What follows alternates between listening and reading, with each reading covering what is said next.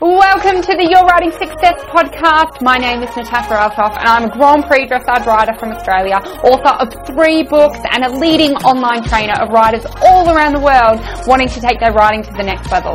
I'm also a chocoholic, mother of 2 amazing children and obsessed with helping riders be all they can be. Each week, I'm going to be bringing you stories of inspiration, ideas and strategies of how to make real progress in your riding and give you actionable advice on overcoming riding fear and anxiety so you can take your riding to the next level and be the rider you dream to be. So let's get into today's episode. Thanks so much for your time today, Warwick. Hey, no worries. Thanks for having me. Very pumped to chat. So let's get into the start. I'm always really intrigued how you got involved with horses. Did you love horses from a young age? What was the starting catalyst for you? Today's episode of the Your Riding Success podcast is brought to you by Riding Superstars. This is where all things riding happen. Whether you're interested in competing, dressage, goal setting, or overcoming fear in your riding, enjoy free weekly trainings and resources. Click the link in the show notes or search Riding Superstars on Facebook to join our global equestrian community. Yeah, I grew up on a farm in in southern New South Wales, in a town called Young. If you've ever had cherries at Christmas time, that's where your cherries came from. Beautiful. Grew up on a farm there, and Dad was into the rodeo stuff.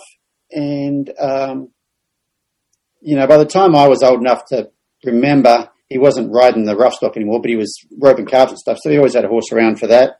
And he used to muster the sheep on the horse too, So we always had horses around there. And, I can't remember how old I was when I started riding. I know I broke my arm off a steer at West Wyalong Rodeo when I was in year 5, so I'd be 10 years old then. And I'd been riding horses for at least a couple of years before that, so I probably started when I was maybe 7. I'm guessing, I don't know. I really don't remember how old I was. That's okay. We're not going to fact check it. It's all good. So did you know what you wanted to be when you grew up? Did you want to be a fireman? Did you want to be a cowboy? What was your thoughts back then? I don't think I ever had what I wanted to be when I grew up was a bull rider. My father was a very good bull rider. He went to the national finals rodeo a few times in Australia, won the national finals one year. And so when I was a kid, I rode calves and I rode, junior steers and I rode steers and I rode junior bulls and I got on 2 real full-size bulls and it scared the crap out of me. I can only imagine. At that point in time, I would say, for many years after that too, things that scared me made me go away from them. Yeah. And so, I probably had the talent to do it. I rock. But the things that made me really uncomfortable, I found something else to do. Yeah. So you said that was in the past. Is that something you've changed? Do you still run that pattern or? I've been working on it for a few years now. Good on you. I'm a bit late to the party, but I think it took me quite a long time to realise that was the pattern and probably took me a long time to realise, took me a long time to admit to myself that was the pattern. I think subconsciously I knew that was the pattern and I was pretending it wasn't the pattern. And so, for the last few years I've been working on all that sort of stuff, but I think it was a pattern I had for a long time. And it comes back to, if you really get into the technical stuff, really comes back to some childhood trauma I had and I don't know how much of that we're going to get into later, but understanding that stuff and why it's there goes a long way to helping, I think, because for me personally, I knew it was there and for the longest time had a lot of critical self-talk about the fact it was there without even knowing why it was there. So it was just a judgment I had on myself. Since I realised that it was there for a very good reason and, then it's kind of like you can forgive yourself and you kind of go, see, it wasn't you. It was a choice you made. It was something that happened. And so, and I think the world starts to look a bit different then. And I was very, very late to the party. I mean, I think someone who starts to wrap their head around this in their early or mid-20s or something or other is probably going to have a little bit of go at life than if you if you don't wrap your head around it. But anyway, at some point in time, you've got to wrap your head around it.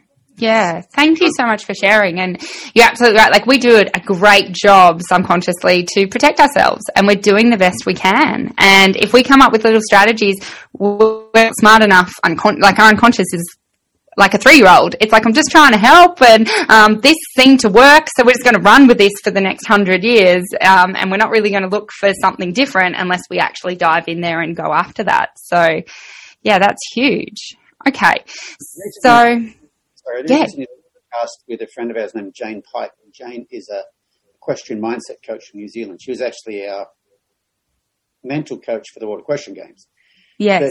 But she's taken a really deep dive into the nervous system and all that sort of stuff. And I was just doing a podcast with her recently, and she blew my mind because I've always had, so what I was just talking about a minute ago, I've always had a freeze response. You know, you have your fight response or freeze response. And I've always had a freeze response.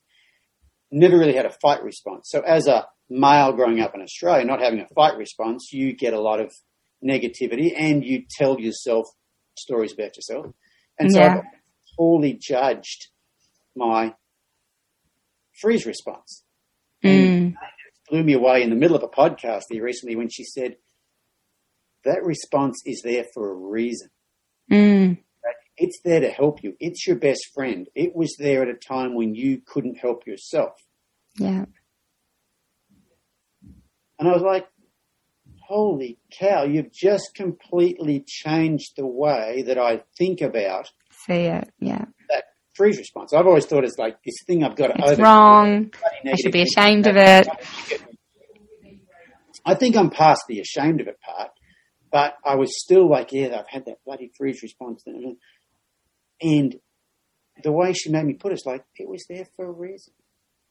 You know, it was there absolutely to help you when you couldn't be helped in the other way. And I'm like, you said it's basically your best friend. And then I was like, huh. And I'm really big on telling people with helping working with their horses, you know, when you change the way you look at things, the things you look at change. That was definitely one of them right there. It's just like, whoa. One of those see that moment. Because I would think if someone working with horses has a strong freeze response or a strong fight response, the freeze response is obviously a lot better for working with horses and for getting an outcome with the horse. Would you like to talk about that a bit? Yeah, it was so, you know, it turned out that I've been shut down for a long time. I've had a form of depression for a long time and had it for so long I didn't know I had it. Normally people have depression because they feel different and they go and get some help. And the therapist says, oh, you're depressed. I was the same way for a long time, so it was my normal. So I didn't go seek help because I thought something should be different. And so, and part of that, I've always thought depression was having this case of the sads. You have to be sad. I've never been sad. But what I have had is no emotions. You know, like you tell me someone ran over my dog, I go, oh, I feel sorry for you, but I wouldn't actually feel sorry for you. I'd think sorry for you, but I wouldn't actually have a real sensation about that. I think maybe if someone ran over my dog, I wouldn't like that either. You know, I'd be sad, but I would be sad here, but it wasn't a felt. Not here, yeah. And so I think, and now I've been, you know, doing a bit of a deep dive for the last 3 years working on that. And I have this stuff working a bit now, and it sucks. Oh, my God. Feeling is shit. But I think... But the good feels are good. I think not having that's really helpful to be a horse trainer. Because, yes. Oh, look. I was going to say. Have fun with that. You know, you don't take things in a certain way. And so, yeah, I think it can be helpful. And these days, it's not probably quite as helpful for me training horses because for the last 3 or 4 years, I've been working a lot more on energetic stuff with horses. And so before it was all cue-based interaction. Training horses, when I do this, you do that. Yeah. Nowadays, there's a bit more energy involved in it. So you've got to have energy and sensations and emotions, and you've got to have that feel. And I really like how it's all going with the horses. with that, and I have noticed that, and I think when you have that shutdown, but you have this kind of a barrier, energetic barrier up around you. You don't let others in, and I think horses feel that too. But these days, like at clinics, it's been happening for a couple of years now, and it's not every horse, every clinic, but there'll be someone with a horse and it's on the end of the lead rope and it's bouncing around and it's, it's anxious, and they go, I say, just hand me the lead rope here and I'll show you what I would do. And I'm about to do something with the horse. And sometimes they hand me the lead rope and the horses just go, they come over and they'll like put their head against your chest, put their head against your gut and will just sniff you or hang with you or whatever. And it's like, I don't know what the hell happened then, but I didn't, I try to tell people I didn't just do something right then. It wasn't like I went, okay, I'm going to harness this calm energy, project it towards the horse or something like that. It's just, they must just feel how I'm feeling these days, but it never happened in the past, and it's huge, it's noticeable to me. Yeah. That's when I start raving on about what I'm on about these days, which is about, self, personal growth and self-knowledge and all that sort of thing. And I think the more of that stuff I do, the easier time horses have being around me and the easier time I have been around them. But I think being shut down was very helpful for a long time.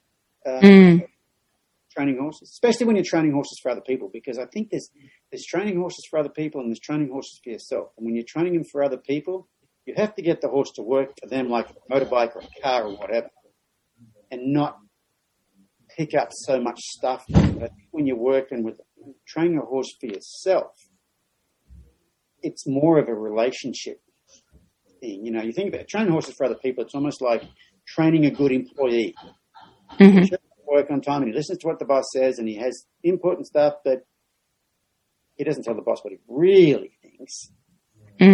Where relationship has a lot more give and take. And so, these days I'm really more about helping people with their horse, not helping people with how to train a horse that they could just hand off to somebody else. I mean, a lot of times you can, but these days it's more about the relationship part. That's what I'm really into these days. That is so huge. And it really is taking it to that next level, isn't it? Like, I think about with horses, yes, okay, can you walk, trot, canter? We can make sure that they walk from an aid, trot from an aid, canter from an aid. But it seems like you're speaking about that it's very hard to language. I'm being very clumsy around it, that they want to walk for you, or they walk with you, not for you anymore. Is it more a with you kind of scenario? Is that what you found in this journey of and there's obviously a lot more vulnerability, because if I stand away from it and I go, okay, I'm just going to apply the aid for walk and you're going to walk, as opposed to we're going to do this together and see where we land. Yeah, there's quite a bit of vulnerability to it, because before, if the horse doesn't walk, you're like, hey, I asked you to walk. It's feedback. He's communicating with you. Like, okay, what is it that I'm doing here that you're not liking about, they basically have the ability to have an opinion. You start letting your horses have an opinion, they will tell you what they really think of you. And it can be very easily to be offended by that. And it can be very easy to think, no, I don't want that much input. We'll just go back to doing what I was doing. But if you look at it as valuable information about yourself, more so than it's information. It's not a judgment. It's just information about you. And if you can, and see the whole, I think judgment is. I think judgment is a changing your judgment. A few years ago, and this is a bit of my personal development journey, but a few years ago, I was presenting at a horse expo in America, and most of the horse expos, or most of the things you do at a horse expo, are a demo with a horse and rider, or a horse on the ground, or whatever. But sometimes they'll have you do like a lecture in like a lecture hall. Right. I did one at this horse expo that I've done it. The same title for, 2 or 3 years before that, and it's called Everything in Life I Learned from Horses. And I had done this lecture this day, and I was walking back to my booth, and I walked past a booth of this lady, and she's a mental coach here in America. Anyway, she said, "How did it go?" And I said, "Oh, I'm exhausted." She said, "Why?" I said, "Because I don't have a set, I don't memorize what I'm going to say. I just start talking about it." And I said, but I let out some stuff today that I've not really let out before, and it's exhausting to do that in front of a crowd of 100 or 200 people or something. She said, "Oh yeah, vulnerability, blah blah blah blah blah," and she mentioned the name Brene Brown, and I'd never heard of Brene Brown. Brene Brown fan? Yes. Yeah. So I got a book of Brene Brown's and listened to it. And in there she said, you cannot selectively suppress emotions. If you suppress the lower ones, you automatically suppress the higher ones. And, as a male growing up in my generation in Australia, boys don't cry, you don't show fear. In my family, you don't show grief. Like you go to a funeral, oh, well, he's dead. Most been worried about it. That's how it was. Rural Australia. Yeah. And so when I heard that, I thought, well, I know I've got the lower parts have been, suppressed. But I've never thought, could I have more joy and more happiness? So I started going to a type of therapy called dialectical behavior therapy, DBT, which was initially invented for people with adults, highly suicidal adults. That's what it was developed for. But I think now they use it for anybody with any emotional regulation issues. And I had someone suggest I go to DBT. Went to DBT for a whole year, both individual therapy and group therapy. Never got anywhere. Apparently you actually have to have some emotions for this type of therapy to work. You've got some emotions that are out of control, and it teaches you how to control them. It doesn't help you to find it. Yeah, they were really big on. And we had homework and the group therapy and stuff. And one of the weeks, what they had us do was, for your homework for this week is to count judgmental thoughts. Okay, so maybe put a clicker in your pocket, like the bouncers have at the nightclub, or put some rocks in your pocket. You have a judgmental thought, move them to the other side. And I thought, well, I'll have about 3 judgmental thoughts all day, so I'll just get 3 rocks and stick in my pocket. So I got up the next morning. I had 21 before breakfast. Yeah. And I realised that there's just this constant stream of judging whatever is right in front of you. And it's not until you start being aware of your judgmental thoughts you realise you have how many you have. Yeah. But on top of that, more importantly than that is when you start to be aware of your judgmental thoughts, not only do you realise how many you have, you start to realise how many you have about yourself. That you don't know, and you've got this stream of negative criticism about yourself in your head all day long that just runs back there, and you don't even know it's there because you're not aware of it. And Brene Brown, she's a shame researcher, and she says the difference between guilt and shame is I am stupid. Guilt is I did something stupid. And if you did something stupid, then you go, well, next time I'll do it differently. But it's shame, it's I am stupid. And so being aware of those judgmental thoughts allows you to reframe them. Let's say you just did something stupid, and you go, God, I'm so sorry. Then you go, hang on, no, stop. I'm not stupid. Did a stupid thing. I just did a stupid thing, but I am stupid. Yeah. And I think that's huge when you start to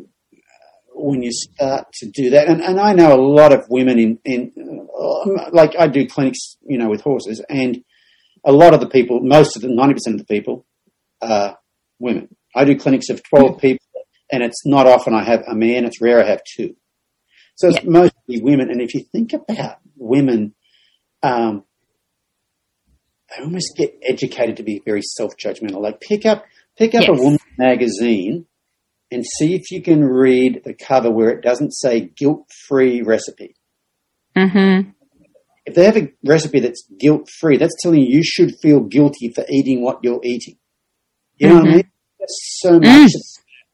And men to a lesser degree. I mean, we have the negative self-talk about other stuff, but I think women have a much harder lot in life with that negative self-talk. There's so many things they're supposed to be, and I think with horses, a lot of that comes into people's interactions with horses is that just that negative self-talk they have about themselves. And so if you can start to get a handle on that, it really changes the way you look at things. And see, what I tend to do now is I can look at a horse do something and not judge it. Yes, on both ways. It can give you feedback and you won't judge it on that. But because the horse doesn't want to be judged. That's huge. The thing is, if you judge it, then you'll have a certain response to it. I remember I was in Perth doing some clinics, and so my clinics are subscriber-only clinics. So I have an online video platform that has 600-something videos on it. And my clinic's to subscriber-only, not because I want you to pay me to watch my videos every month before you come to a clinic. I have found that if people come to a clinic and know nothing about me, and other people are subscribers and have done the work, I have to spend most of my time bringing the others up to speed.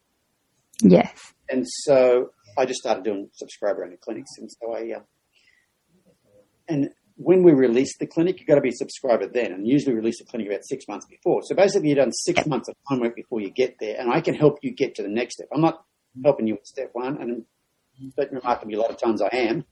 But if you can get through stuff before you get there, I'll help you get further along.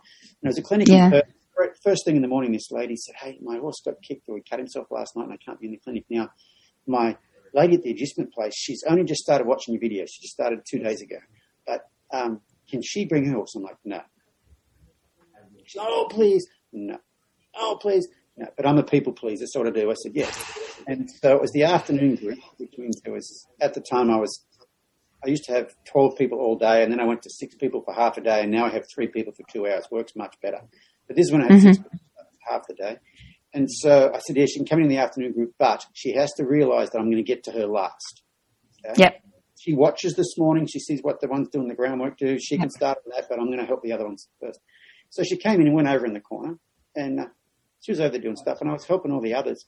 And some lady who was watching the clinic in the grandstand, she stands up and raises her hand. She goes, "Aren't you going to do something about that? Stop it. Aren't you going to do something about that?" I said, "Sorry, do something about what?" She goes, "That lady over in the corner." And I looked over there because I was thinking maybe the lady's abusing a horse or something or other. And standing there with a horse, and I said, "What's going on?" She goes, "That horse is rearing up." I said, "So?" She goes, "Well, aren't you going to do something about it? He's rearing up." I mean, she was really uptight about this horse was rearing up. And I said, "What is she trying to do?" She says, "She's trying to get a horse to lunge around her, and he won't lunge. He just rears up." And I said, "So?" She goes, "Well, he's rearing." I said, "Well, what are you excited about?" She says, "Well, he's rearing." I said, "Okay, would you be that excited if she was asking a horse to lunge and he wouldn't move and he just stood there?" And she said, "Well, okay." I said, "Do you realise that rearing is standing still on 2 legs?" He's not doing anything. He's not rearing up and coming at her. Do you think he's coming? Well, no, what if he did? See, there's your problem right there. You are judging and putting all these future scenarios into what you think might happen, but it's not actually happening. He's standing still on 2 legs. Yeah. Now, if you're riding him, that's something different. That's something you'd want to be concerned about. But she's not riding him. She's standing on the ground. And she's standing here and he's standing over there. He's not trying to bite her. He's not stroking her. He's not doing it. He's just standing still on 2 legs. And it's that sort of judgment that, and the lady, it wasn't bothering her, the one with the horse. The lady in the stand was, but if the lady in the stand was holding onto the horse, her energy would be off the charts, and then her responses would make that whole interaction go very downhill in a hurry, whereas it doesn't need to go downhill. Yeah. You know? So, being able to, I learnt this, that when we first started talking about judgment in that group therapy, it was one night, the therapist said, "Okay, so what we're going to do is, we're going to go around the room, each of you is going to identify 3 objects in the room." And I had to go first. And I said, "Okay, there's a lamp, and there's a funny-looking chair." And she goes, "Whoa, stop." I'm like, "What?" She goes, "That is not a funny-looking chair. That's a chair. You think it's funny-looking. I might think it's beautiful. You judged it." And I went, "I didn't even realise I did it." And then since then, like going home to Australia and doing clinics and being around different people, like Australians are very, especially where I grew up, the next door neighbour. He shore his sheep too early, he shore them too late, the fences are too high, the fences are too low, he joined the cows too early, he weaned the calves too late, he put the bulls in too early. Stuff that just doesn't need to be commented on. And I never realised it because I grew up around it. And once you start to be aware of it yourself, and then it almost becomes really annoying to be around people who do it, you know. And I found that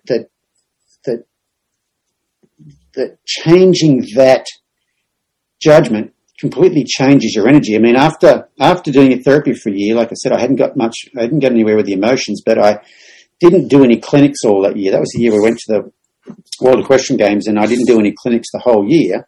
And then at the beginning of the next year, when I started traveling again, I was in the airport walking along, and I know I people watch. Okay, who doesn't people watch in the airport? But I realised I'm not thinking the best thing about these people. I'm scanning them and coming up with well, I wouldn't wear that in public. You know, you got a Rolex on. You think you're something hot, don't you? You know, blah, blah, blah. And I was walking through the airport, and all of a sudden I realised I was doing it. And so my wife and I had been to like a meditation retreat, resorty sort of thing during the year. And one of the yoga sessions we're in, at the end of it, this lady said, "May you be happy." While I'm walking to the airport, I thought, okay, I'm going to try that. So I'm walking along, and every person coming towards me, when I looked at them, instead of looking them up and down and finding the worst thing about them, I looked them in the eye and I gave them a little eye smile, whether they looked at me or not. And I thought to myself, may you be happy. Yeah, beautiful. Some people don't look at you. Some people look you in the eye. When you look them in the eye and smile them, they look down. And some people, they look you in the eye, and you look them in the eye and you give them a little eye smile, and they give you a little eye smile, and there's this little energetic exchange, yeah. Yeah. Anyway, so I finally get to my gate in the airport, and I think I have a completely different feeling inside me right now. Yeah. Because I just replaced a negative thought with a positive thought. And when you replace that negative thought with a positive thought, you don't just lose the bad. You get the good, which is the world heart. You know, it's not like the heater went from, you know, it's not like the temperature went from, in Celsius, you're outside, it went from 8 degrees to 14 degrees. It went from 8 degrees to 27. Like I don't just not feel cold anymore. Now I feel nice and warm. You know, it was kind of that, it was that difference. And all it was just a change in my perception. Instead of putting them, I looked at them and I wished them well. It's kind of like having a gratitude practice. How a gratitude practice. Yeah. That is huge. And it's something, do you have kids? I have one son, he's 23. Yeah. We've got a 4 and a 6-year-old, and it's something I teach them every day. And I don't know when it's going to kick in, but I'm like, guys, it's not what happens to you. We get to decide what that means. If someone looks at us and smiles, what does that mean? If someone looks at us and yells at us, what does that mean? If we win something, what does that mean? If we lose something, what does that mean? Because none of it's real. All of it is made up in our own head. And it's just every day I'm reminding them of that, And it is not how we're born. It's not how we come onto the planet. We come onto the planet judgmental and negative and critical and in the fear zone. And breaking through, it's going to take me their whole childhood, I can see. I'm applauding you, because that's very, very, very cool, because that's not the childhood I grew up in. And my parents were great. Yeah. Saying them, it was the time. You know, think about men's mental health in Australia these days. Oh, yeah. We don't talk about that back then. Think about after World War II, World War I, World War II, Vietnam. It's survival. The stuff that those guys had to hold inside, because you're not allowed to talk about it. You don't talk about it, you know. And then Brene Brown, I was talking about her a minute ago. She says she only used to research women and girls because she wants to help women and girls. And time she said, you know what? If we're not doing anything to help boys and men, we're not doing anything to help girls. And you think about all the families, the wives and the daughters of returned diggers from World War I, World War, you know, all that stuff. They're the one who bore the brunt of it. Yes. You know what I mean? And so I think men's mental health is quite a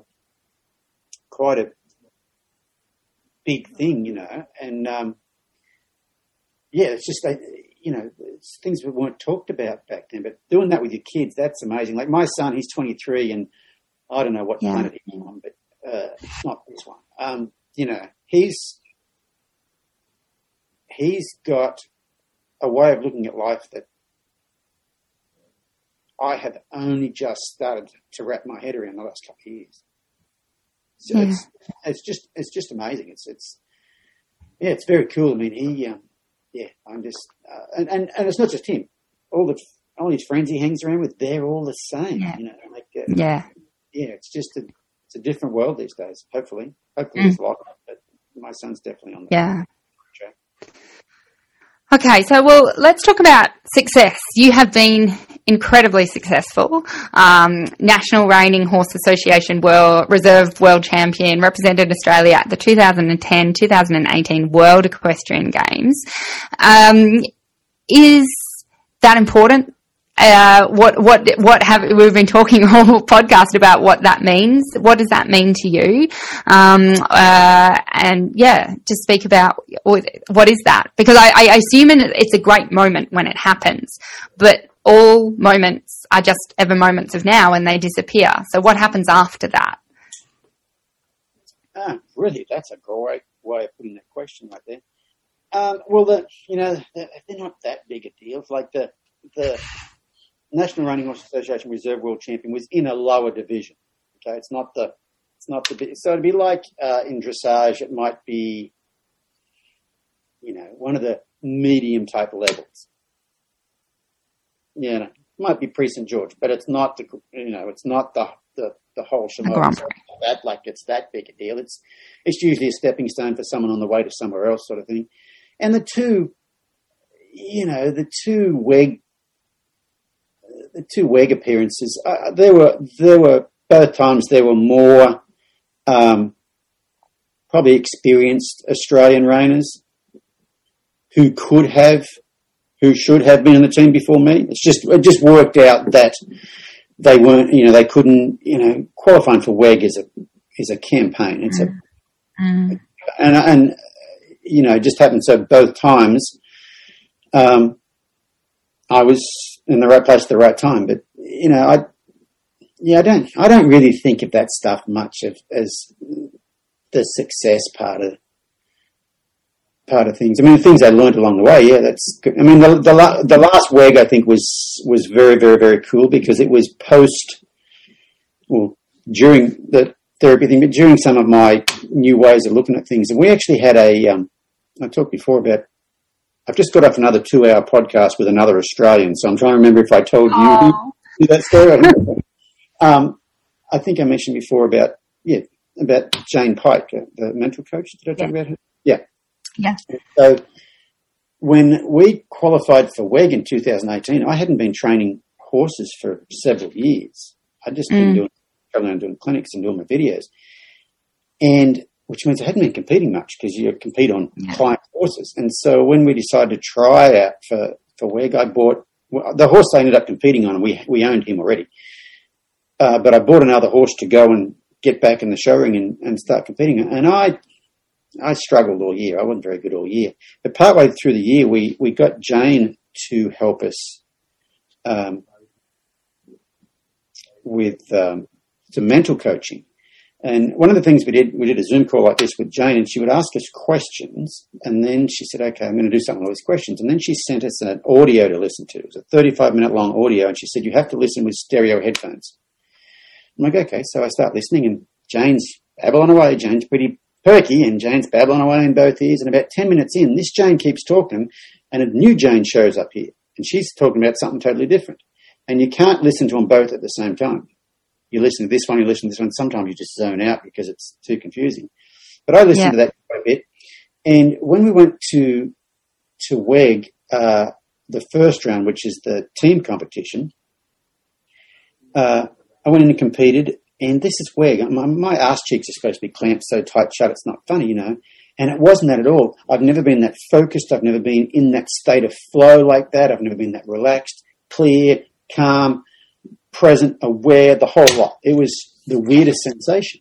I've never, even in a little show, I've never felt that relaxed. And afterwards, I was like, that was totally different than any competing experience I've ever had. And I couldn't figure out why. And so at WEG in the reining, the first round is the team competition. And then they have 20 in the individual medal finals. And what they do with the ranking is they take the top 15 from that first round, and then they go straight to the finals, and then they have a semi-finals, which is 16th to 35th place, and they have a semi-finals, and the top 5 out of them goes to the individual finals to make up 20. Well, both my wife and I qualified for the semi-finals, which we had no thoughts that was going to happen. And then, so I do the semi-finals, and I'm 3 points higher than I was in the first round, and had to have a personal best score. And the same thing, it's like completely in the zone, the flow state, calm, relaxed, present, aware, alert, the whole thing. It's like, whoa. And we ended up, Robin just missed the individual finals by 1 spot, and then I was the next spot down from that because she actually beat me. And afterwards, it's like, that was the weirdest sensation. Like, I've not felt like that competing before. And I got to pondering, what was it? And then I realized that it's not necessarily what it was, it's what it wasn't. And then I realized, hang on, every time I've ever competed, I've had this voice in the back of my head that says, you suck. Who do you think you are? What do you think you're doing?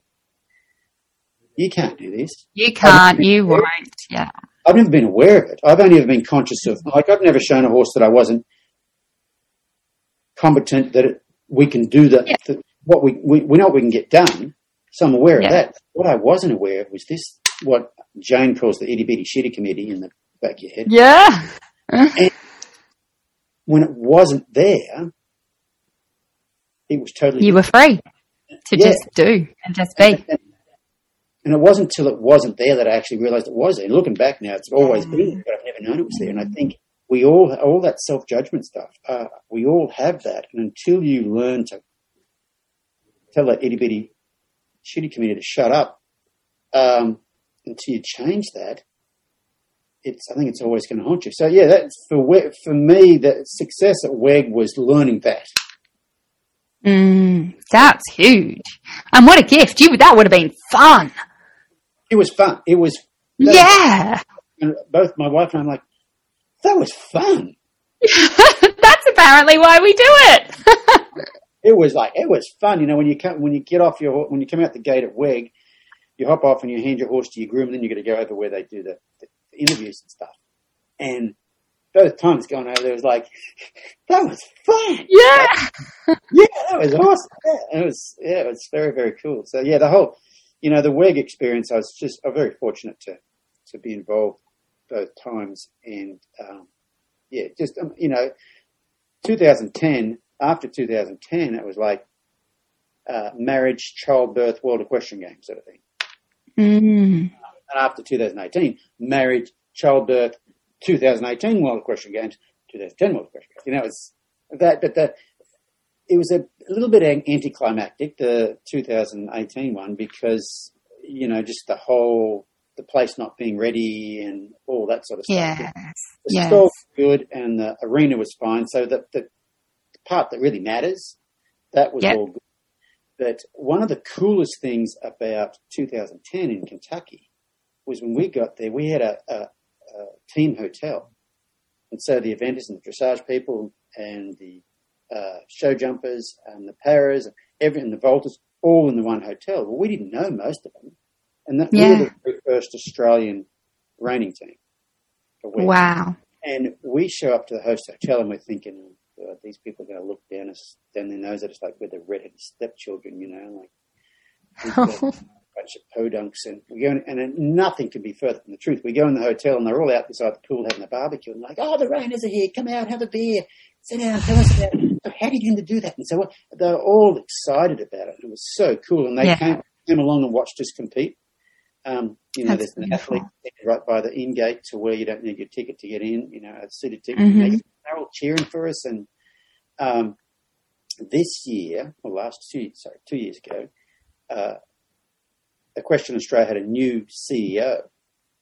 And so she came and watched us compete, and we hung out with her a bit, and that was very cool. The team vet, he used to come over and hang with us quite a bit. And, my wife, when they announced the score in the semi-finals, so she's almost out the back gate, and they announced what the score was. And she's gone, raised one fist up in the air. There was a picture taken from the other end of the arena. And so so from behind her, but right in front of her along the front rail is the I think it's the CEO, is that what you call it, of Equestrian Australia, and the team vet and the show jumping coach, and then our grooms, and then Jane Pike, our mental coach. But it's just like this eclectic group of people. And I've got a really cool video of me running circles, competing, and Brett Parbury's hanging over the back gate. Yeah. I love it. I love it. What an amazing experience. Okay, so when you look at your life now, there's obviously been a great transformation and there's so much learning, and I'm just loving our conversation. What is important to you now? And where do you see yourself in 5 years and 10 years from now? Oh, that's a great question. So what's important to me now? Well, I read a book a number of years ago called Backbone, and it's a man's healthy book sort of thing. And in that book, at the start of the book, he says most men spend all their life thinking if they get 4 things at once, they will be happy. And those 4 things are material wealth, vocational success, health, and love. Mm-hmm. Material wealth. So you can buy whatever toy you want, Yep. Vocational success, you're kind of top of the pile of whatever you do. Health, love, that's pretty easy. And he said most men never ever get there. And they're like, if I could just get there, I'd be happy. He said the unlucky ones get there. And then realise, this is what the view looks like from here. I thought it would be different. But then what you've got to do then, in order to feel complete, then there's really 3 things you've got to have. Number 1, you've got to have a purpose. What is your reason for being here? What's your purpose? What's your legacy? How are you here to help, basically? Mm-hmm. Number 2 is you've got to have a deep and authentic spiritual belief. It doesn't have to mean you're religious, but you've got to have a deep, authentic connection to something bigger than you. Mm-hmm. And then it could be fishing, could be surfing, could be a lot of things. And then number 3 is you've got to get rid of your bullshit. Love it. That part. And the second one, and number one came to me. So, right now I've got about 20 million views on my YouTube channel. Mm-hmm. And in the past 4 years since I've taken a turn down the woo-woo part sort of thing, I've been very upfront about it, and there were enough people who kind of believed what I had to say from what I used to do, who thought, well, I'll have a look at this too. Yeah. Quite a few of them they've overlapped me and taken way off down the rabbit hole. I'm pretty slow, but there's been a lot of people that have kind of joined me on that journey. And a couple of years ago, last year, sometime early last year, I was in Australia doing some clinics, and my wife went and saw this lady. She had some friends of hers said, you've got to go see Denise. Make an appointment to see Denise. I'm like, who's Denise? They said, just go see her. So she makes an appointment to go see this lady, and the lady works out of a house. Robin goes in there. She doesn't know if she's a massage therapist or what she is, Goes in there. It turns out Denise is an astrologer. And she asks Robin's date of birth, place of birth, time of birth, and then she reads her stars and she records all the stuff that she says. And so I was in Australia, and that night Robin calls me. She goes, I went and saw an astrologer today. I'm like, okay. You would not believe what she told me. It's so, true. She said, when you get home, you got to listen to this MP4 she sent me. So, MP3 she sent me. So I come home, I get back from Australia, and I listen to it. I'm like, oh, she's pretty spot on. And she said, yeah, you should go see her. I'm like, yeah, I'll go see her, whatever.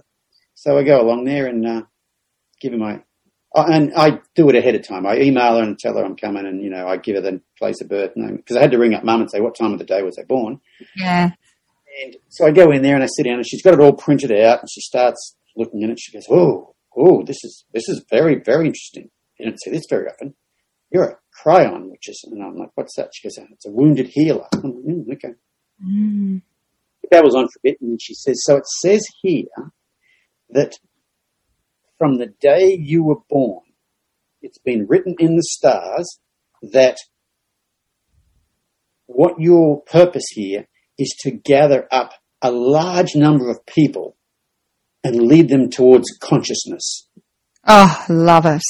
And I'm like, that's a bit heavy. Yeah. I want the easier one. And I'm thinking, yeah, but I'm the only person in the world with my name.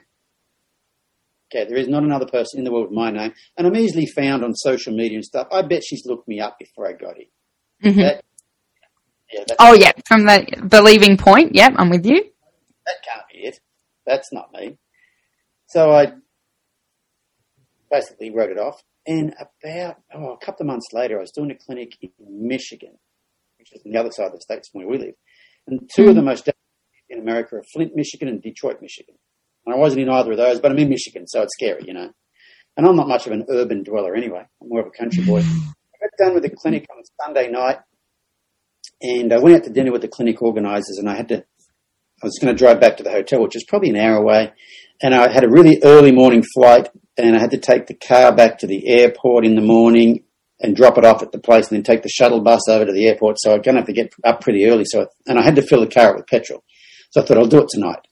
So I'm driving back to the hotel about 11:30, and I'm in a sketchy area of this city, and I see a petrol station. So I pull in there, and it looks like a scene out of a gangster movie, okay?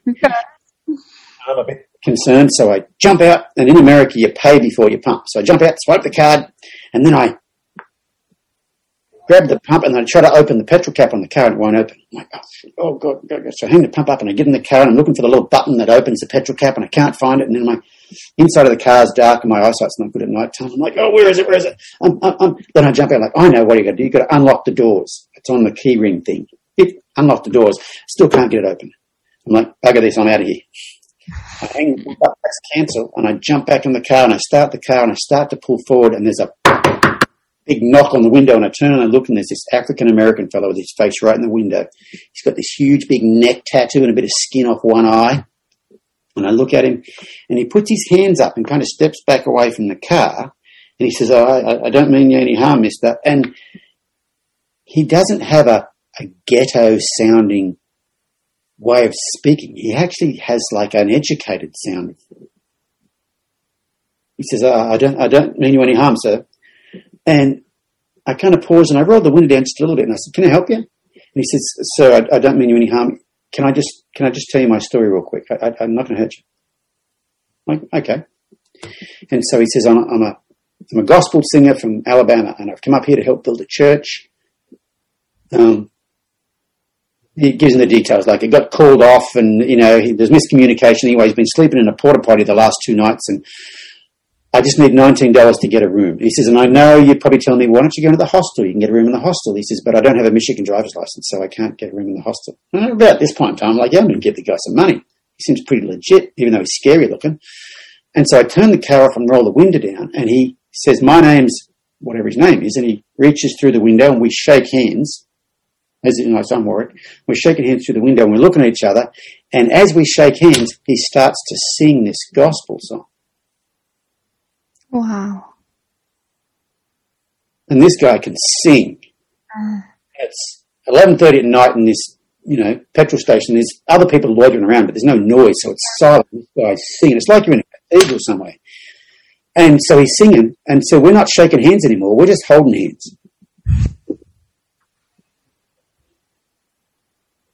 And I'm looking him in the eye, and he's looking me in the eye, and there's no blinking, looking away. It doesn't feel weird at all. We're holding hands, staring at each other.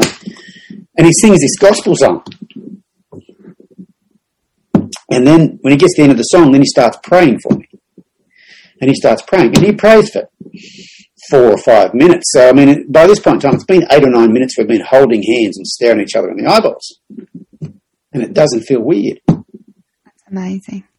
So then he stops praying, and he looks at me like, kind of like he got a jolt of information or something or other. But he looks at me and he goes, I don't know what you do, mister, but you have influence over thousands of people, if not tens of thousands of people, if not hundreds of thousands of people, and your sole purpose here on earth is to lead those people towards God. He leans forward and he says, and the only thing holding you back is your fear. Like, shit, you got me in one. Yeah. What? I've just got goosebumps. Like, what? You can't even write a story like that, like a scenario with all those components. And as he says that, the only thing holding you back is your fear. His left hand reaches around behind him like he's reaching into his waistband. And I'm thinking, so this is how it ends. And funnily enough, I'm not afraid. It's just like, it's like, he's going to pull out a gun and pop me in the head. I've got a backpack full of cash sitting on the front seat beside me. I'm like, so now I know how it ends. Mm-hmm. He must have itchy ass or something because his head. I gave him $100 and said, hey, get some food, get some food, get a room for the night, look after yourself, good luck on your journey. And I drive out of there, and I drove up the road about 50 feet, and I just pull over beside the road. I'm like, yeah. Wow. Oh, that is amazing. Wow. Okay. So that's, what are you up to? What are you going in life? What's your next 5 years look like? Just doing your purpose. Doing that? I love it. So, anything like, I love it. Like 99.999% of people on the planet don't even get to what is my purpose. Now you know what it is, and you know every day you've got to fight. I don't know if you've read the book, can't even think of the name right now, but it's very much you versus you. So there's you in the red and there's you in the blue, and you've got to fight every day. I will find the name and send it to you. It was about writing a book, basically, that anytime we want to do something great with our lives, we will stand in our own way. That, if you want six-pack abs, something will stand in your way. If you want to lead a nation, that's going to stand in your way. So, is there any big goals, anything, that is coming that's you're ready to articulate today as part of I'm stepping into this is what I'm doing? Well, I think the part of that bit where he says, is there anything holding you back in your fear? Is like really all in. I was pretty public and vulnerable about what I was up to, but I wasn't all in as I could have been. So since then, I'm kind of all in. And where I'm really heading towards these days, instead of helping people train their horses, which I was doing for a long time, we're trying to get more into the helping people with themselves. Yeah. In order to train their horses. Yeah. It'll help with everything else in their life too. My wife was in human resources for 25 years. Yeah. A couple of years ago, she went to Canada and took an equine assisted learning course. Yes. Hoping to do say corporate stuff, like corporate team, stuff like that, because that pays really well. And then what she was hoping to do was make enough from that so that she could do a lot of pro bono work for women at risk, youth at risk. So good. That sort of stuff. But now she's kind of like, no, I think she wants to be part of what I do and get more into help more on the human side of it, really turn it more into not necessarily leadership training, but there's that part of it too. But just, and I'll continue doing what I'm doing, but I think we're going to start having clinics to where people don't come to one of my clinics to get therapisted. Yeah. Therapist, but set up some clinics where people are coming to do that. There's a therapist that lives not far from us, and she's a friend of Robin's, and she has horses. She rides horses, and she does a lot of equine assisted therapy. And so Robin's been in on assisted her with quite a few of those things. And so it would be a horse training clinic, and it'd come along and help you get along with your horse, but it's helping you get along with you a bit before get along with your horse. Like this lady that she has worked with, and we tried it at the last clinic we did here at our house. We tried it, worked really well. This lady talks about the four things you need to think about. There's the four things you need to be aware of. There's you. There's what's going on with you, what's going on with your horse, and it comes from human interaction. Like what's going on with me, what's going on with you, what's going on between us, and what's going on in our surroundings, and how does it affect that? And Love we it. just say, what's going on with you, what's going on with your horse, what's going on between you and your horse, and what's going on in the surroundings. And most people are aware of number 2 and 4. Yeah, I was going to say 4. Yeah. And you're right. Yeah, what the horse is doing. Snorting, and that person over there is opening an umbrella, bitch. Yeah. Get the whole, what's going on with me? Yes. And what's And going us. on between us? And so that's something we want to get into, because I think it's, you know, and it'll be, like I said, it'll be, people will know what they're getting into. We're not going to spit that. I mean, we just touched on it. Our last clinic was just a regular clinic. And you know what? It probably it allowed me to point out some things I haven't been able to point out before as a horse trainer. And Robert been after me to do that, but that's my fear kind of holds me back, you know, the fear of what will they think. And there's this one lady and she wanted to do everything very poorly, but not get anything right, and then complain about the results of doing everything poorly. And I said, you know, you kind of rush everything you do with your horse. And then I took a breath. And then I said, can you think of any other areas of your life where that happens? Which is the thing I'm afraid to do. That's, you know, and I said it, and she sat there and she said, now that I think of it, every part of my life. And so I didn't fix it. But when she left here, she now had an understanding that, holy cow, I do the same thing with my horse as I do with my life. And the reason my life's like it is the reason my horse is like it is. And it all has to do with, number 1, what's going on with you? And so, yeah, that's where we want to kind of work more on that. Still doing what I'm doing now, but have that as an aside, have that as like a next step, like a second Dan black belt sort of thing or whatever, but have it as the next step if it wants to be a next step, or the first step if people want to come along for that. But yeah, so that's kind of that's what our real focus is. I've found so much difference in my life from this bit of a 3 or 4 year journey that I've been on. It's like I just want to shout it from the treetops. Yeah. But if you shout it from the treetops, people go, "You're a whack job." And so I think that comes back to, we call that thing in the petrol station the night I met Black Jesus. Okay, that's that. I love it. I love it. Basically, what Black Jesus said is, your goal is to gather these people and lead them to God consciousness, self-knowledge, whatever you want to call that thing. They don't just go there.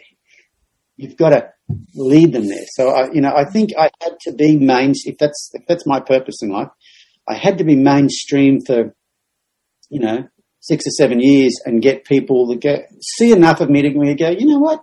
Yeah, this guy makes sense. Or this guy, because I don't think whether it's in advertising for food in a supermarket or whatever, you don't see a product once and go, yeah, I'll have that.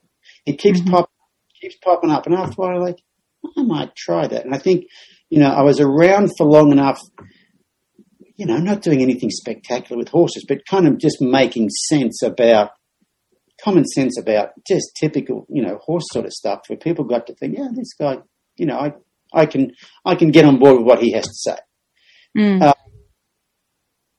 And then what I noticed was, as I started making the changes and to be more relational with horses rather than obedience, going from obedience type training to relational training, there's a lot of people who have said, well, I kind of like what you did before, but it just didn't sit right with me, but this sits right with me. And so it's funny being very public about the changes that I've made and saying what I used to do, I don't look at it that way anymore. You could think, oh, that's a good way to commit commercial suicide. I didn't look at it one way or the other. I've always been very upfront about what I did. It's just I changed what I was doing. Yeah. And so, it could have been commercial suicide. It could have been people like, that guy's a whack job.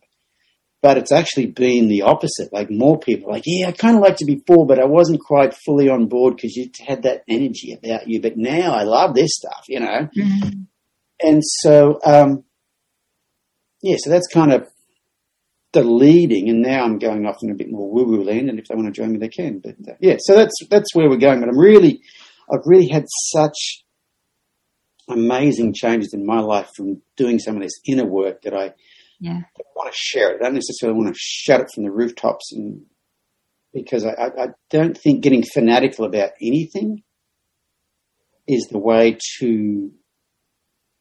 It's just like this whole United States right now. We just had this election. There's this big political divide, and all the guys on the right think the guys on the left are whack jobs and tell them so, and all the guys on the left tell the guys on the right think they're whack jobs and tell them so.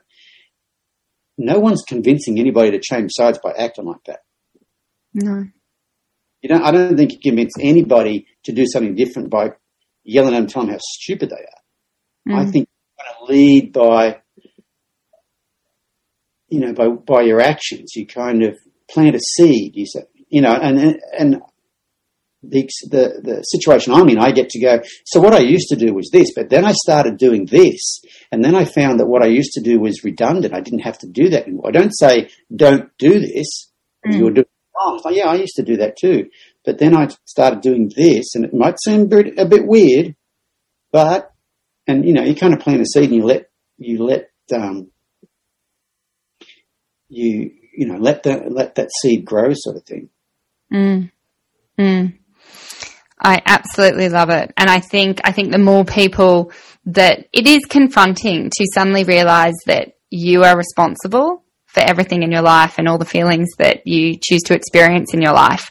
It's terribly exciting and terribly confrontational at the same time. So I'm super pumped that people are, I want to learn this and I want to go on that journey, because that is the journey to happiness. Like I always say, happy can be felt in any moment, but the fulfillment piece or that satisfaction piece only comes when you are in control of you, because we can't be in control of external and the world, because that's chaos. But if we can determine and be responsible for our response to it, then that gives us that power feeling. And that's horse training right there too. You can't only control. No way. Yeah. Once you start to realise that, then it stops being the horse's fault. Yes. It's not even no. I need to change my approach, but it just takes all the judgment out of it. You stop judging you stop judging the horse. You tend to become a lot more forgiving to yourself. And I think then it starts with others too. Like, this whole judgment thing, there's that, and then there's the understanding why I ended up the way I was. And then I realized, that wasn't a choice I made to be that way. That was things that had happened to me. And when you do that, I remember in January during the bushfires, down the south coast of New South Wales. Are you in New South Wales or Victoria? Victoria. Down the south coast of New South Wales, one of those towns that were cut off or evacuated. There was a couple that got caught sneaking into a Harvey Norman or something or other. They were looters, and they stole a TV and a VCR or something like that. And I remember at the time when I saw that, because I'm Australian, I make a cup of tea with proper tea in a teapot every morning and read the Australian news online. And I remember reading that article, and in Australia, there was a lot of people that thought they were the worst thing in the world. And I kind of felt sorry for them. I think, if that was where you got to, those are the choices you're making in life. You didn't just wake up one morning and go, you know what, I'm going to do a dog act. You know what I mean? You think about, a lot of books, but quite a few books on trauma. And then there's a fella from Canada named Dr. Gabor Mate, and he's like one of the world's leading experts on addiction. And anybody who's an addict is addicted for a reason. It wasn't like, you know what, I'm going to do that. There's a lack of dopamine in the brain. There's a lack of serotonin. There was things that happened when they were young that changed their brain chemistry. And, I recently, probably 4 months ago, maybe 4 or 5 months ago, my wife sees a naturopath, and a couple of times a year, I've got to go up there and they draw blood on me and then they tell me what all my levels are, and I really don't care. I'm what they call a wellness patient, which I don't really have anything wrong with me. And so that's that's not, it's not like, I need to find that result because I'm not feeling good. And one of the times I was getting the results over the phone, and I said, you know what, this stuff doesn't really interest me. Can you measure brain chemistry? Mm. Oh, yeah. We can do a neurotransmitter test. I'm like, that's the test I want. And so I did a neurotransmitter test. Get the results back from that. She says, you are running on empty. You have no serotonin, no dopamine, no neuroepinephrine, no any of the excitatory chemical, no GABA, no. She said, you are running on empty and anxiety. And I said, I'm not an anxious person. But that's because shut down. Shut down is just another form of anxiety. It just makes it all go away, but you're not good. So I've been now taking a lot of different supplements to boost it up. And about next week, I've got to go back in and get retested. So it'll be interesting. But for me, it was such a relief to get that test back. Yes, to know. There's a reason I'm the way I am. It's not me. The judgment can go away. Yeah. I've got no dopamine. I've got no serotonin. I've got none of the excitatory chemicals. No wonder I feel blur. Yeah. I feel blur because that's what's going on. And so, chemically, yeah. Yeah, so you think about, especially listen to this book. It's called In the Realm of Hungry Ghosts by Gabor Mate. And he doesn't fix anything. He just talks about where addiction comes from. Mm-hmm. You start to feel sorry for people that are that way. Instead of judging, you're just a darrow, buddy. Hey, if you had grown up in their shoes, you're probably in the same place. You know what I mean? Yeah. So judgmental of others. And so, it started out for me learning how to be not judgmental with horses, and then it's transferred over to people, and you just become more empathetic to everybody's plight rather than being judgmental about stuff. And, Australians are pretty judgmental. I mean, we grow up with that whole tall poppy syndrome, and so that's a big one too. So, but I really think that, it just changes your outlook on life. And, instead of looking at people with a negative energy, you tend to look at them with, compassion. Yeah, absolutely. And that's the world right now, isn't there? There's cancel culture, and there's just the social media of anonymity. Nearly got that word out. That is our culture now, and it's terrifying. It's terrifying for me with small kids. It's terrifying for how, if you're going to raise the consciousness, how do we help people understand that there can't be judgment, and there can't be. I'm always fascinated by humans' need for it to be right or wrong. I'm like, what if it's neither or in both? What if it's just grey and it's right and wrong at the same time? What would that be like? Finished listening to a full. It was about how neuroscience is basically confirming what the Buddhists have been saying all along. And it's called No Self, No Problem. Yeah, okay. How neuropsychology is catching up with Buddhism. Anyway, so it just talks about, non-judgmentalism and a lot of that sort of stuff. But it talks about a lady in there, she's a scientist, and she was very right-brain thinker, right, wrong, good, bad. Mm-hmm. She had a stroke. And when she had a stroke, it separated the two sides of the brain. So she's now thinking with the left side of her brain. And she said the world was a different place. Same brain. Yeah. Just the left side of the brain was working. And I bookmarked it because I got to look up who she was. She wrote a book about it. I've got to get that book and listen to it. But full-on scientist, right brain, right, wrong, left, ones and zeros, and just the experience she had from the stroke, and eventually she learned to, she got over the stroke, but now she's aware of what she calls the middle everything ground. else. Yeah, that was always there, but she just could never experience or see it. Yeah. We're both trying to get to is the middle ground. And it's interesting for someone like her to, and it's a bit like me, I very, very, very right-brained. But yeah, it's just an interesting little passage in that book about how she just totally viewed the world differently and felt differently about things that she saw.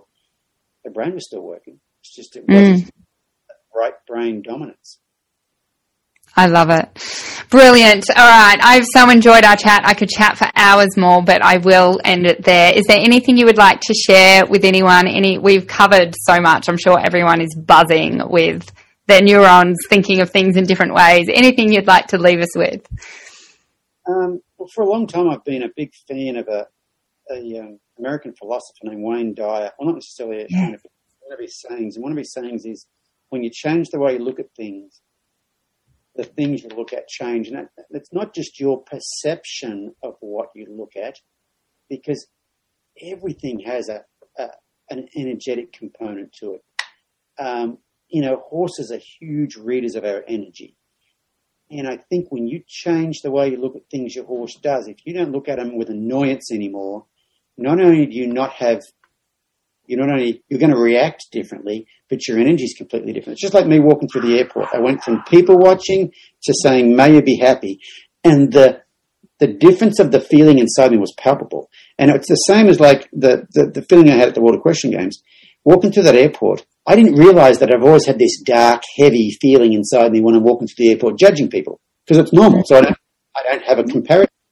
But when I did the may you be happy thing, and I felt this light, airy feeling, it's like, oh, that is so different from that other one. And so if you can just, especially with people with their horses, if you can just get rid of the labels, and he's not a bitch, and he's not being stubborn, and he's not trying to put it over me, and he's not narky, and he's not this. It's all valuable information. Horses do not lie to you. They pretty much tell you what they're concerned about, unless they learn not to tell you what they're concerned about, and that's just the same. That's kind of the same thing too. But yeah, if you can just really change the way you look at things, the things you look at change, and it's not just what you see changes, but your input into that thing changes. Yeah, huge. Thank you so much. What a gift you've given everyone today. Anyone that we need to mention, anyone you would like to thank and give a shout out to before we end today? I want to give a shout out to a horse named Sherlock. Sherlock's the one that was the horse my wife bought that I thought I could fix and I couldn't fix, and he's the one that really got me looking outside the box and started off. So yeah, I'd have to say Sherlock. I love it. And I need to give a shout out to your wife, because I love how I feel like I know her, and I just think she's remarkable. Someone says, go see Denise. She doesn't know if she's going for a massage. She doesn't know who she is and what she's doing, and she's just in there. So she has some good tenacity and some good, I'll just go with it, I'm sure it'll work out. So I'm loving her. My son, he graduated from uni with a degree in business, and he came home and joined us last year, and he helps us with our stuff. And his best friend lives in Hawaii. He's in the Coast Guard. And so about 4 months ago, he moved to Hawaii to live his best life. Love it. In the Coast Guard. So he surfs. So he does a lot of surf. He likes to rock climb. He likes to surf. He likes to hike. There's not a lot of rock climbing in Hawaii because the rock's a bit slippery and grit. But there's a lot of surfing and there's a lot of hiking. And, just the other day he sent us some pictures. He went shark diving. So he met this guy who's a shark diving photographer. So they went out, and so he's got pictures of him diving with sharks and stuff like that. And he's just been, right now he's home for a little while, and he's just up in Red Rocks in Nevada, rock climbing this week. But I have one of the things I do that's a bit of an odd thing is I have a chest freezer. So I deep freeze here in the garage for the water, and I take an ice bath every day. Yeah. I've cold showers for a couple of years, but I've been doing the ice bath for probably all this year, I think. Probably all the last 6 months, maybe. And so he's been living in Hawaii. They don't even have an air conditioner in their house. I think it's 34 in the day and 26 at night every day, basically. At the first day he got home, I said, I'm going to jump in the ice bath. You want to get in? He looked at me like, no. And then he goes, and I went out to the garage, and pretty soon he comes out there and he's ready. And I said, oh, you're going to do it. And he goes, I'm starting to realize in life that just say yes. Yes. Say yes to everything that comes along. Say yes. Mm-hmm. And what a life when you do that. Yeah. What a life well lived. Say yes. I love it. And do you follow Wim Hof's, like, is that a Wim Hof ice bath with the breathing as well? Or you just like cold showers and cold baths? Well, it started Wim Hof stuff. I went to a Wim Hof seminar and did my ice bath there. I don't do the breathing that much, if at all. Yeah. But I do the ice cold bath. therapy. I do the cold shower, okay? I do the ice bath, and it's all, it's all the Wim Hof stuff. The breathing I probably should get back to. I have been doing some weird stuff in the last few years, and one of the things I did was I went to Florida and did a 3-day ayahuasca ceremony. You know, ayahuasca? Oh, yes. I so want to do one of them. Was it amazing? Yeah, scariest thing I've ever done. Yeah. Feels you open and you get to stare into the abyss. You get to see what's really in there without nothing covered up. But one of the things they did there was this holotropic breath work, which is very much like Wim Hof breathing. So you lay on the ground, a pillow, they play this really loud tribal drumming on these speakers, and you're supposed to breathe in time with the drumming. It slows down. The most amazing experience I've ever had in my life. So it's an hour of breathing, and it's just like the Wim Hof breathing. It's so it pauses on the in or in the out. But sometimes it speeds up, sometimes it slows down, and just goes on. But it went on for an hour, and I'd done the Wim Hof stuff before that. I thought, I can't do it for an hour, no way. But you just keep going, and one profound experience. I was laying there on my back, and I had some sort of entity holding my right hand and my left hand, and I could feel that.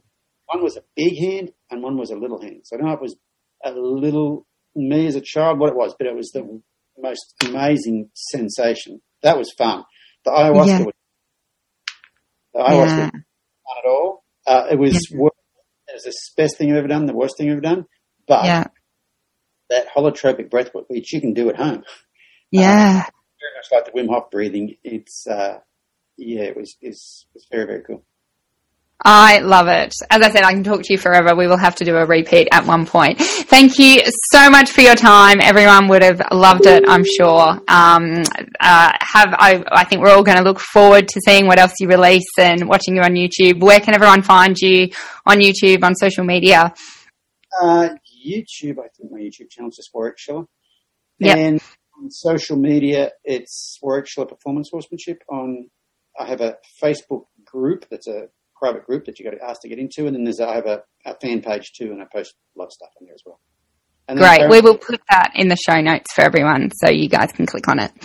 Oh, and I have a podcast too, the Journey On podcast, on all the platforms, Apple, Spotify, the podcast app. And so that one's fun because I get to interview some really interesting people on there. Like every week I'm just like blown away by some of the stuff. I've got to quickly say there's a lady from Scotland I had on there a couple of weeks ago. I don't know, her name's Tanya Kindersley. She's an author. And she writes, like one of those people, she could write what she had for breakfast and sound like poetry. One of the quotes in her thing the other day, she said, she goes out, she's got an ex-racehorse, and she says, I go out in the pasture and I just connect on an atomic level, and I realize that I'm made up of the remnants of exploded stars. I love that. Yeah. And so is she. And I stand there and I peer across the species barrier at her. And we love it. It was like, whoa, that's just I love it. Yeah, we explain that a lot more cruder, don't we? She's one of those people that, you could listen to talk, read the phone book would sound good because she got a great accent too. But, so there's some pretty interesting people in there. We will put that in the show notes as well, and I will be tuning in. I can't wait to listen. That sounds amazing. Awesome. Thank you so much for your time today. You're welcome. It's been great talking to you. Thanks for having me. To stay up to date with the latest content, don't forget to hit subscribe to this podcast. Go on, hit subscribe. I'd love if you would also love to leave us a review to help us how we could do better or make this even more amazing for you. And remember to follow us on Instagram at Your Writing Success and natasha.althoff.